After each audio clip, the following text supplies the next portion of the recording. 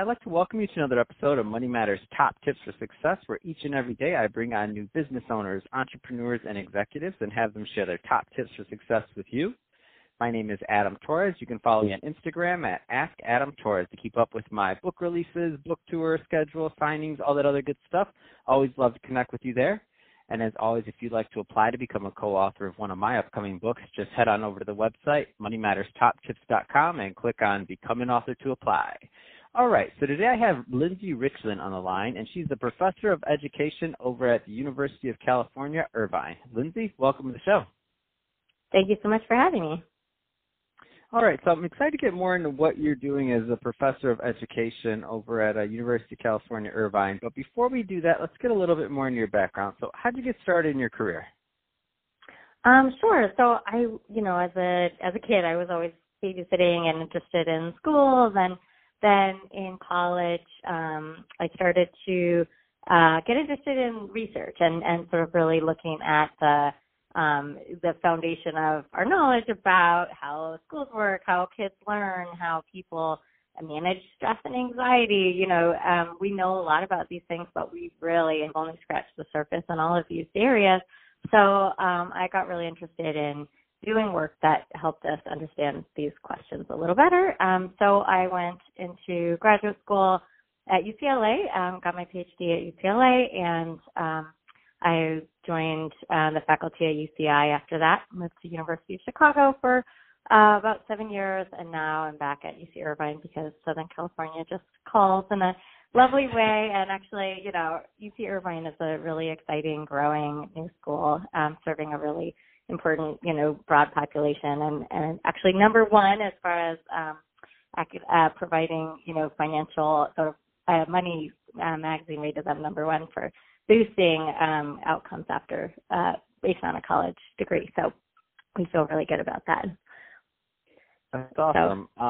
So yeah. Lindsay, I love your story, by the way. So I don't always get to talk to as many people that have gone the academia route, but I know there's some people listening that are some new college grads, and they're kind of making that decision of do they want to go to private corporate or do they want to go stay in academia. What kind of advice would you give them on kind of going that academia route? Yeah, I think it's a great question. It's not the first career that people think of unless they while you're in college, if you are, interested in some of these big questions about, say, education or child development or really any field that you're working in, I would really highly encourage you to get engaged in a lab setting or get involved in research that's happening at your institution because that's really the best way to find out, whether this is something that really excites you or whether there are a lot of nuts and bolts that go into research and whether those are just going to drive you out, right? So, getting a sense of that first is really important. And then once you've graduated, thinking through your options, there are, in my field, options include going into, PhD programs, master's programs. If you're interested in the clinical work, there's the PsyD programs. There are social work degrees. So I'm a psychologist by training, though my work is in education, so I'm currently in a school of education. There are so many people who graduate with interest in doing clinical counseling, clinical research, clinical, doctorate degree programs, and I would just research the options before you make a choice, because some programs, will end up like a PsyD program, if you're interested in doing clinical work, that may end up costing you a lot, and it's very hard, to start a practice. It's a pretty saturated market, whereas a social work degree is actually the fastest route often to a counseling practice. But if you're interested in the research side, I really encourage you to, get involved in projects and, even volunteering your time to learn about, sort of be on the ground in research programs. That is a way to, sort of make yourself marketable to a PhD program. And actually most PhD programs are fully paid for because you're brought in as really in a mentoring environment.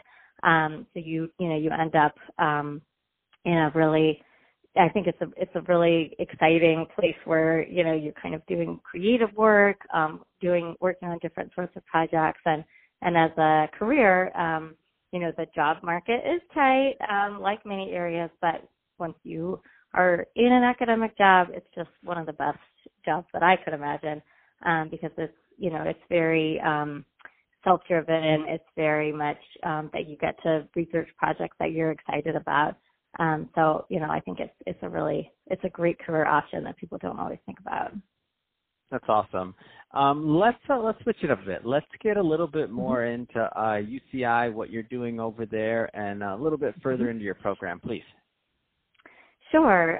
So I conduct research on children's thinking and learning, and so I'm really interested in how young children build their ability to do critical thinking, higher order thinking, you know, how they learn how to build new knowledge. You know, this is something that in our information overload, you know, technologically advancing world, it doesn't make so much sense to memorize lots of, you know, sort of the canon in particular areas, but rather, you know, we think it's really important for kids to know how to keep learning, right? How to figure out which information is important, which isn't, how to solve new problems, how to be creative thinkers.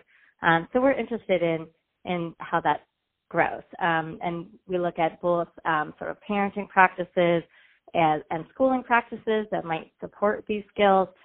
We also look at some of the, I don't do brain work, but I work with others who do. And so looking at sort of the cognitive resources that, you know, can be harnessed and supported in order to allow for more of this kind of generative higher order thinking. And actually another area of work that I've been starting on is really looking at the roles of stress and anxiety, and how when you're under stress and under anxiety, you know, that can be motivating, but it can also kind of use those same resources, the same, you know, like higher order thinking resources that you would use for problem solving. Instead, they get turned to worry. So we actually become a little less creative, you know, less able to solve problems. So, you know, really trying to understand better how to balance those abilities. Are there any trends in the child learning area or cognitive area, your neck of the world, that you care to comment on? Well, I mean, there's, you know, one of the big issues that we have is that, you know, we're having a replication crisis, right? So there's an area of critical attention to a lot of the research that we do that, you know, people argue, well, you know, are we sure that this information that is being put out as research and good science is something that's going to, you know, replicate and continue to be useful and informative beyond the scope of the particular study where it took place. So, you know, this is something that people are really thinking a lot about. But, you know, it's the sort of thing that, you know, I don't know. So anyway, this is one of the big sort of areas of our field. But on the other hand, you know, there's lots of really interesting and I think very important work that's going on. I would say, you know, within the field, within the research area, there's a lot more push to understand sort of the mind and the way that the brain works.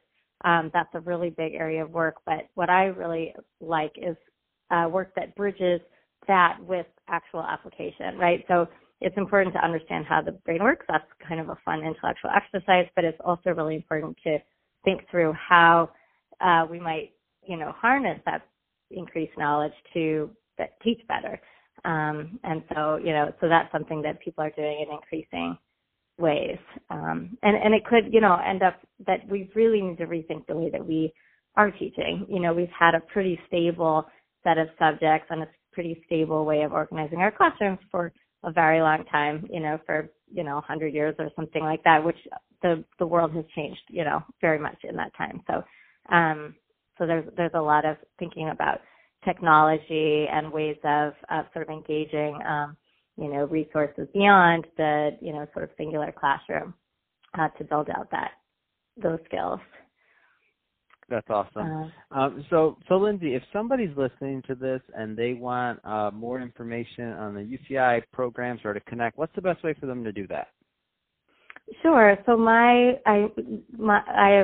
website is the UCI Science of Learning .com or .org. That's my website, so you can come to see me there. And we have information on the lab and the work that we're doing, as well as links to publications. But we also would love to, have you, if you're interested potentially in graduate school, we would love to tell you more about that. And you can find information at the School of Education's website at UCI.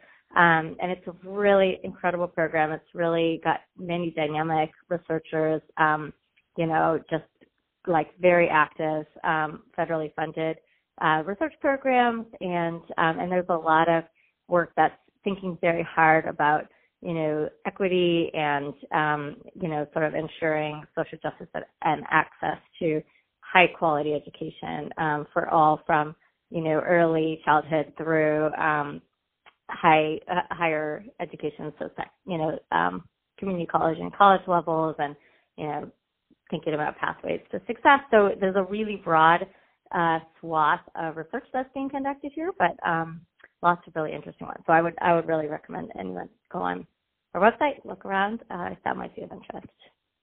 That's awesome.